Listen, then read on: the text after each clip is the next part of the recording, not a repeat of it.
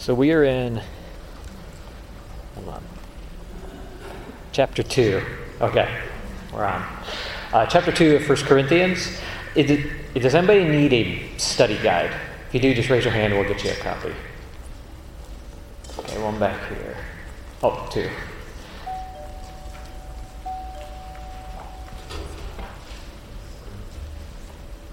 I'm also trying to position the microphone a little bit differently so you don't pick up my breathing, so don't sound like Darth Vader this time.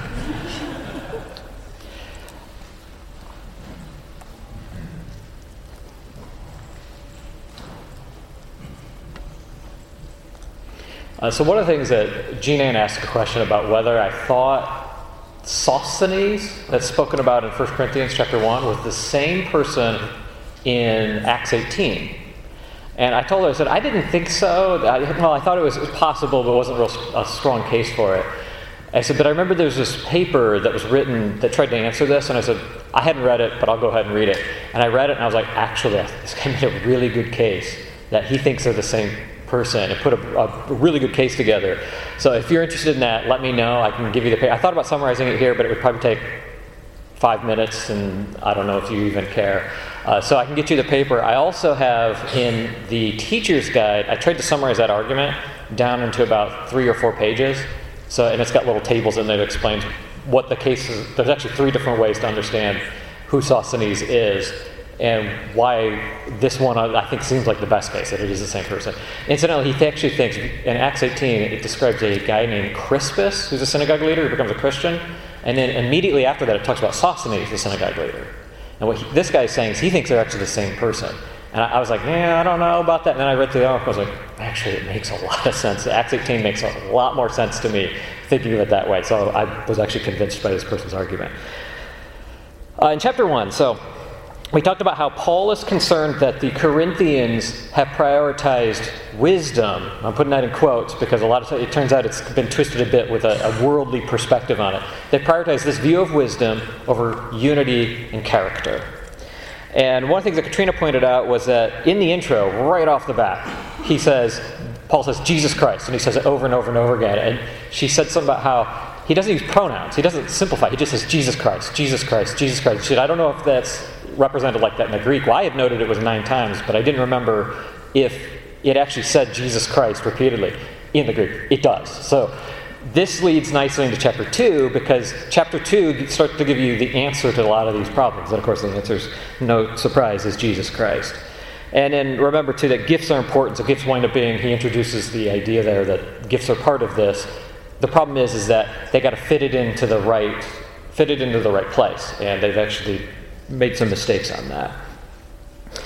So with that said, we're going to have a prayer, and then we'll kick it off.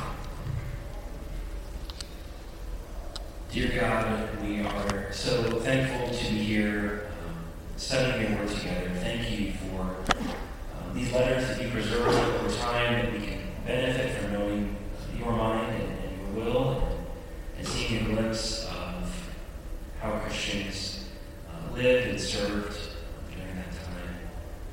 Lord, help us to draw strength and true wisdom from your word, and help us to approach you this morning humbly and with gratefulness.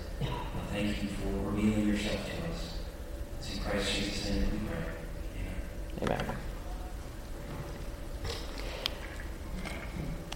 I remember talking to a woman a few years ago, and she kept saying, she said, I just want to be happy. And I remember thinking that it was odd, because I found that the people who make happiness their aim are the saddest people that I know. And I remember there was a line in Mere Christianity, and C.S. Lewis says, he said, there are some things in life that you cannot get if you make them your primary motive. They always have to be the result of something else. So, if you make happiness your aim, you'll never be able to find it. But if you make other people's happiness your aim, then not only will you find happiness for them, but you'll find it for yourself. And the more I thought about it, I realized there's an entire class of things that fit into a category like that, but they always have to be secondary. They can't be the primary thing. Have you ever heard of people or read about cases where people were so desperate for money that they would do anything to get it, including fraud. And that fraud ended with them being desperately poor. Have you heard about people who were so desperate to have a happy family, this picture-perfect family, that they crushed their kids with their expectations, and their kids didn't even want to have a relationship with them? Have you heard of people who were so desperate to get married that nobody would date them? And imagine the advice you would give if a single woman came to you and said, there's this guy who wants to have a part of my life, but he only wants me for my body. And then you'd tell him, well, have nothing to do with him, because that has to be secondary, it can't be primary. And C.S. Lewis, in another book, he says, you can't get second things by putting them first. You can only get second things by putting first things first. Right? So these secondary things have to happen, but they can only happen when you put something else first. You have to get the order right. And I think that Paul is making a similar argument in 1 Corinthians chapter 2. If you make wisdom your aim in life, you will not find wisdom. If you make Christ your aim in life, you will find Christ and you will find wisdom. And this is where he's telling the Corinthians, they have to get the order right. And this could be done by focusing on a single truth, and that is Christ. So let's go ahead. We're going to listen to chapter 2 here and then just keep some notes of things that you found noteworthy about chapter 2 or things that you have questions on. 1 Corinthians 2. And I, when I came to you, brothers, did not come proclaiming to you the testimony of God with lofty speech or wisdom. For I decided to know nothing among you except Jesus Christ and Him crucified. And I was with you in weakness and fear and much trembling. And my speech and my message were not in plausible words of wisdom, but in demonstration of the Spirit and of power, that your faith might not rest in the wisdom of men, but in the power of God. Yet among the mature you impart wisdom, although it's not a wisdom of this age or of the rulers of this age who are doomed to pass away, but we impart a secret and hidden wisdom of God, which God decreed before the ages for our glory. None of the rulers of this age understood this, for if they had, they would not have crucified the Lord of glory. But as it is written, what no eye has seen, nor ear heard, nor the heart of man imagined, what God has prepared for those who love Him. These things God has revealed to us through the Spirit. For the Spirit searches everything, even the depths of God. For who knows a person's thoughts except the spirit of that person which is in him? So also, no one comprehends the thoughts of God except the Spirit of God. Now we have received not the spirit of the world, but the Spirit who is from God, that we might understand the things freely given us by God. And we impart this in words not taught by human wisdom, but taught by the Spirit, interpreting spiritual truths to those who are spiritual. The natural person does not accept the things of the Spirit of God, for they are folly to him, and he is not able to understand them because they are spiritually discerned. The spiritual person judges all things, but is himself to be judged by no one. For who has understood the mind of the Lord, so as to instruct him? But we have the mind of Christ. I keep trying to figure out where they do those different voices and when they do them, and it's super weird. I don't know. Okay, I'm just going to have to get over it. So what stood out to you, or what questions do you have?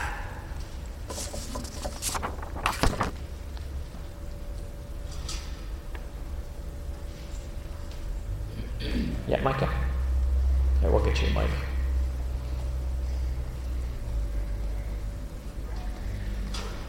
What stood out to me is the multiple times that it mentions that he didn't speak using human wisdom, and I'd like to sort of explore what's meant by human wisdom, because it could mean multiple things. So. Yeah, it's a good point.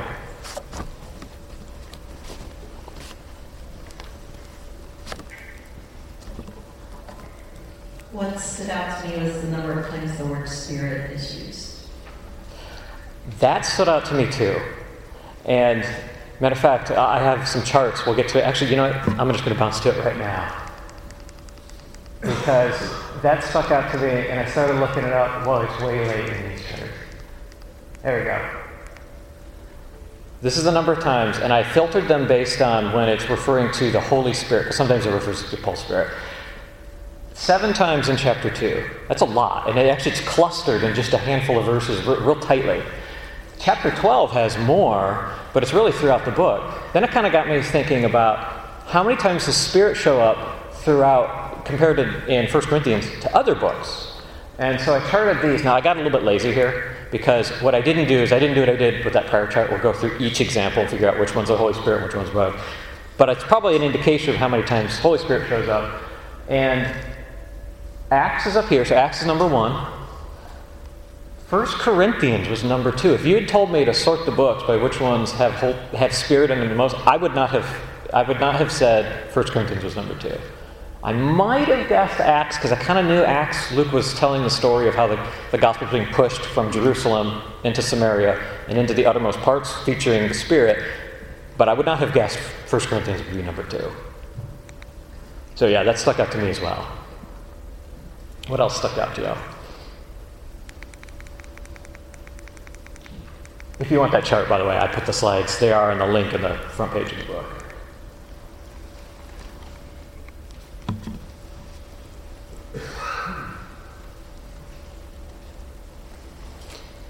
Maybe let's talk about Micah's point about human wisdom. What do you think that means?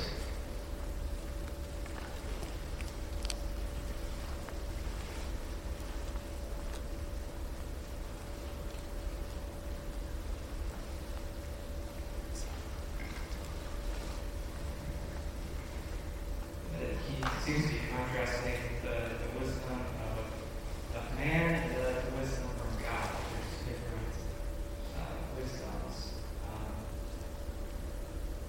And the wisdom from God is very different than the wisdom of man. It seems like what the Corinthians had was the wisdom from the world, which leads to division and jealousy. It's very much selfish and self-seeking, and God's wisdom is about unity and about love. Yeah, so I liked it too, because you took, like Micah, you pointed out how there's multiple ways you could understand that. And part of your answer was you looked at the results of a focus on human wisdom, and you can almost classify it by what it winds up doing to people around you, which is precisely what's happened here in 1 Corinthians. If you go to a church and you realize that there is no peace in this church, maybe you need to ask some questions about, is something gone wrong? Are they not focusing on the gospel in the right way? So you can kind of work from the function back up to the source of the problems. Yes? James 3, the end of James 3 supports that. It talks about the wisdom from above and wisdom from below and the fruit from that. So I think that's good. Yeah, that's a good point. There's actually several things in James that I started to realize align up nice with this text. And he talks about how there are things that you desire and you do not have, and that's why you have this enmity here. And I think it's something similar to what the Corinthians are falling into. Like, there's certain things in life they desperately want. They want this notoriety, or they want this kind of performance that, I have achieved. And that winds up causing problems when you do it in the human way. Yes? Oh, Bob. One of the things, the difference between God's wisdom and human wisdom, I think he brings out in verse 1. Because he says, did not come proclaiming to you the testimony of God with lofty speech or wisdom. And so, we talk about explaining things simply. That's what God does. It's when we get involved that we start making it confusing. Using terms and aspects that it takes a much higher education, much more wisdom, worldly wisdom, to be able to use and understand. So it's the simpleness of God's message that he emphasizes. Yeah, it's a good point. I admit you made a point kind of related to that last week about how it's going back to those first principles, that first basic gospel that you got. Everybody can understand that. I keep going back to the term that we use sometimes, the upside down gospel. That it's just not natural for us to think like that. Our human instincts are selfish, and so when we're approached with these this direction from God, it sounds completely foreign to us, but that's what makes it so wise. I mean, he created us and he knows what's best for us, but our natural human instincts are kind of the opposite many times, so it feels upside down to us. Yeah, think about how if you were going to write a story of God coming to earth, and how different it would be than this story, you know? And Bonhoeffer had said something similar to what you just said, where he's pointing out how there were people who were thinking of things that were thinking that they could replace God's knowledge by learning the underlying principles themselves. Like people are saying, if God is wise, then if I get more and more wise, I can start to approach God. And if God is strong, then if I get stronger, I can approach God. And then he points out there's something that completely levels all of this, which is the cross. Nobody would predict that that's how you show what wisdom is. And of course, if you go and you try to become wise, you become wise in your own eyes. It pollutes the hearts of everybody who tries to get it. If you try to become powerful, it pollutes the hearts of everybody who tries to get it. So it pollutes everybody. And God focuses on character, right? It's a very different story than one we would have come up with. Roy. The wisdom of the world always satisfies the flesh. There's always some motive behind it for self. And the Spirit is just the opposite. It's caring for others. Right, and this goes back to Russ's point. This is why it doesn't result in the strife and dissension that human wisdom does. So I think it's interesting. I see this as a comparison of two different wisdoms. Because if you take out the chapter delineation, in chapter 1, verse 30, right at the end, he said, Christ becomes wisdom for us. And then he's talking about saying, I don't come to you with wisdom. So he's not saying he's not coming with the wisdom of Christ. He's saying, I'm not coming with the wisdom of man. I'm not coming with my own thoughts, my own desires, my own preferences in the way I think it should be.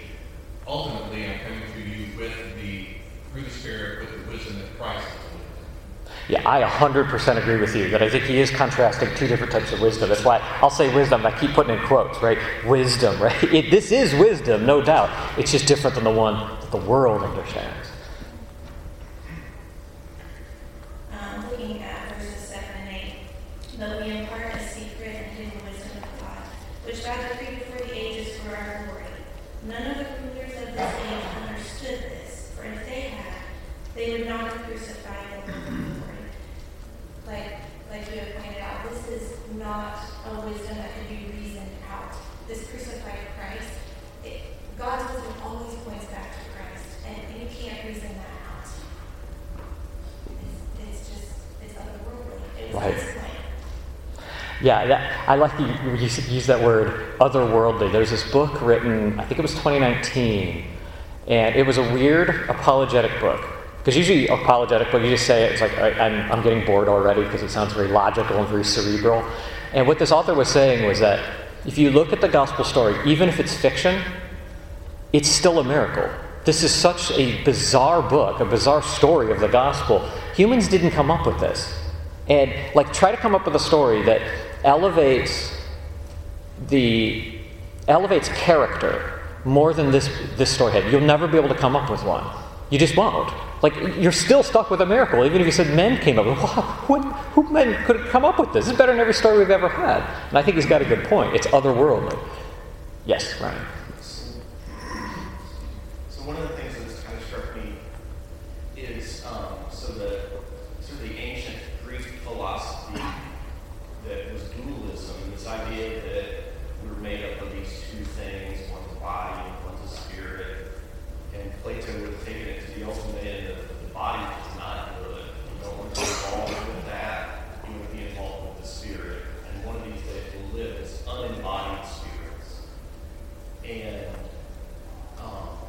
I think we see in the Corinthians, so I guess one more thing is that if you follow that, then you're going to be interested in intellectual things. You're going to be interested in, being the best speaker and, who can move minds. And by the way, Apollos was considered by Luke as one of those guys, one of those charismatic guys. And so you can see the people in Corinth trying to struggle with this philosophy of, well, here's a guy who's a tent maker, and he's not a very good speaker. I don't really want to be associated with him. But this guy over here is a really good speaker, so on and so forth. Doesn't work with his hands. I want to be associated with him.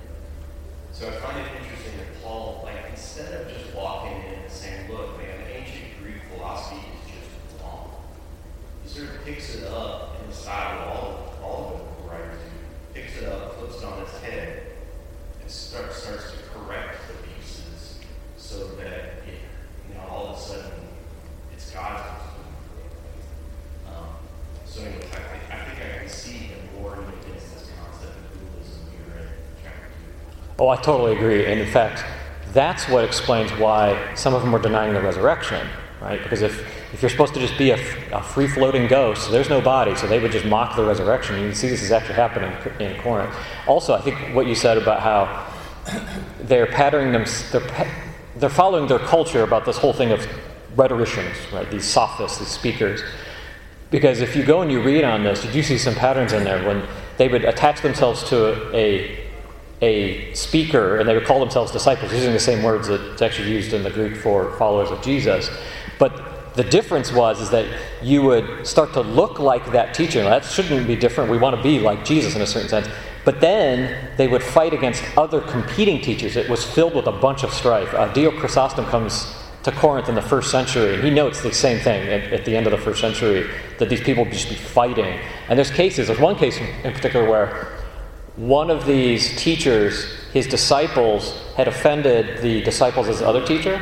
And so the disciples over here went to the other ones and beat him up. They didn't intend to kill him, but they wound up killing the guy. I mean, this is how much strife there was between these groups. And you can see this happening here. And Paul's like, no, this is not how this works.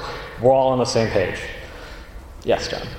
I found it interesting you said that I don't know chapter here you have this Christ over culture. That's also the way I think about spirit. Like the Spirit of God is the culture of God in some sense, right? It's like we think of Jesus as the Word, right? And then the underlying culture of God. So I think it might be kind of a clash between these two cultures, right? That human culture and then what is God's culture here? And that's very much embodied. Yeah, that's a good point. And that reminds me, I remember, Craig, you did a sermon a while ago about how the media that we consume affects us longer and deeper than we think it does. And I was thinking about that lately because I've noticed that when we think of media, we think of probably TV shows and movies primarily. But have you noticed people they start to get dark and cynical, and then you realize they're also they're reading or watching a lot of news or politics. So I tend to think of movies and TV shows, but I think it's actually, we need to include these other things because they can make you dark and cynical. And I'd like to think that just stays in that political world, but I've seen it where it leaks out into interpersonal lives too. And that's a different culture. Yeah, that's a good. I like that. The Spirit is the culture of God. Raymond. Like what Ryan was saying about the intellect, they're not dealing with the sin problem with that, to where it's really easy to deny or forget about Genesis, which is the beginning of this. And like Bob was saying, this is simple stuff, and the wisdom of man is on a scale. It's 70 to 80 years of your life, but there are eternal implications of what you believe that matter forever. And that's why it's kind of foolish, because the way the world systems are built up, there's a lot of industry and there's a lot of commitment to it. There's a lot of false promise and hope in it and correcting it, but we're never dealing with the sin or the character, the word that you use, where it's foolish because we try to pivot around this one thing with all the intellect in the world, but we're not addressing the one problem and fix it by standing in our place. It seems that wisdom would totally be foolish to this world and the constructs that are here, because it's kind of unseen, but it's eternal. If you're talking about, I've heard that the long ribbon where your life is this much of a thread, the ribbon goes on forever. That's probably foolish to a lot of people because we're invested in the shortest part of the ribbon instead of the whole cord. Yeah, I like that. How if we focus on our own stuff, making something of ourselves, it's 80 years. Maybe we're lucky we get 90 years. That's it. But if you look at it a different way, it's about giving yourself to something bigger than yourself, something transcendent. Now you're giving yourself to something that will last for an eternity. Right? And I think that's where they've fallen. They've kind of lost focus of that. Any other questions or comments? All right. Let's go to question number 4. So why does Paul resolve to know Christ, only Christ and Him crucified? Why focus it?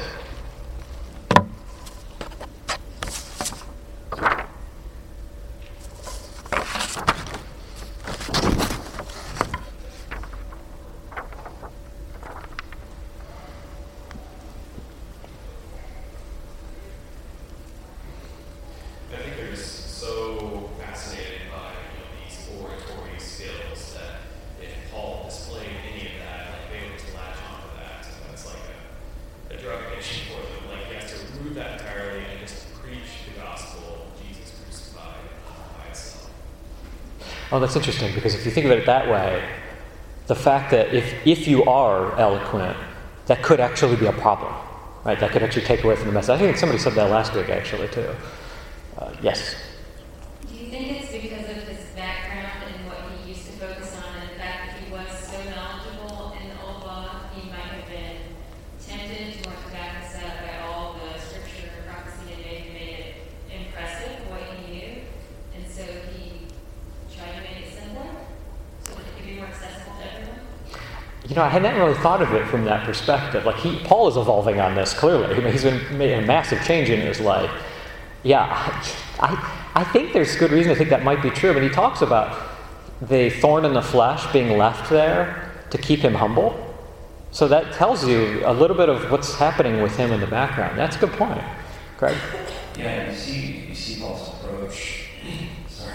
You see Paul's approach changing. When he first started preaching the gospel, he was preaching primarily to Jews. And we see him doing that. He would go to the law and the prophets and communicate to them from the scriptures that Jesus was the Christ. These are Gentiles, primarily. And so his approach changes. But really, you see later in the book, he's telling them they're having to give you milk again.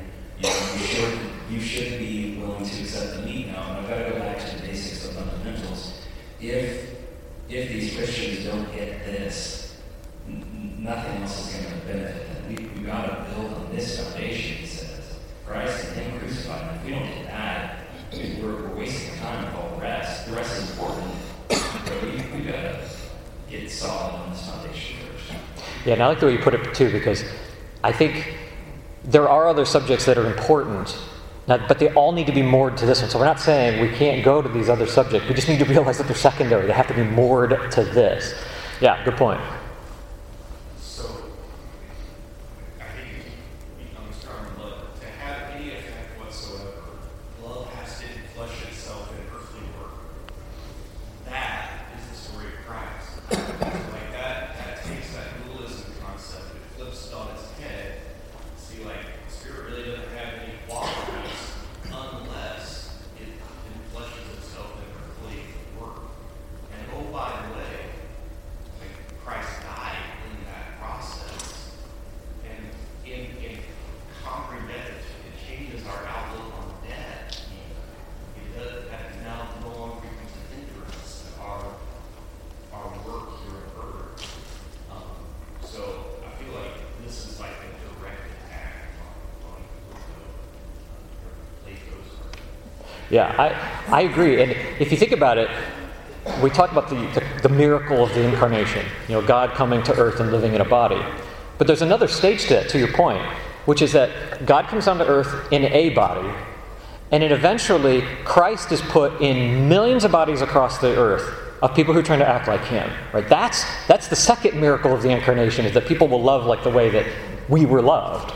Yes, Bob. I think you kind of pointed on it, and we talked about how different this whole message is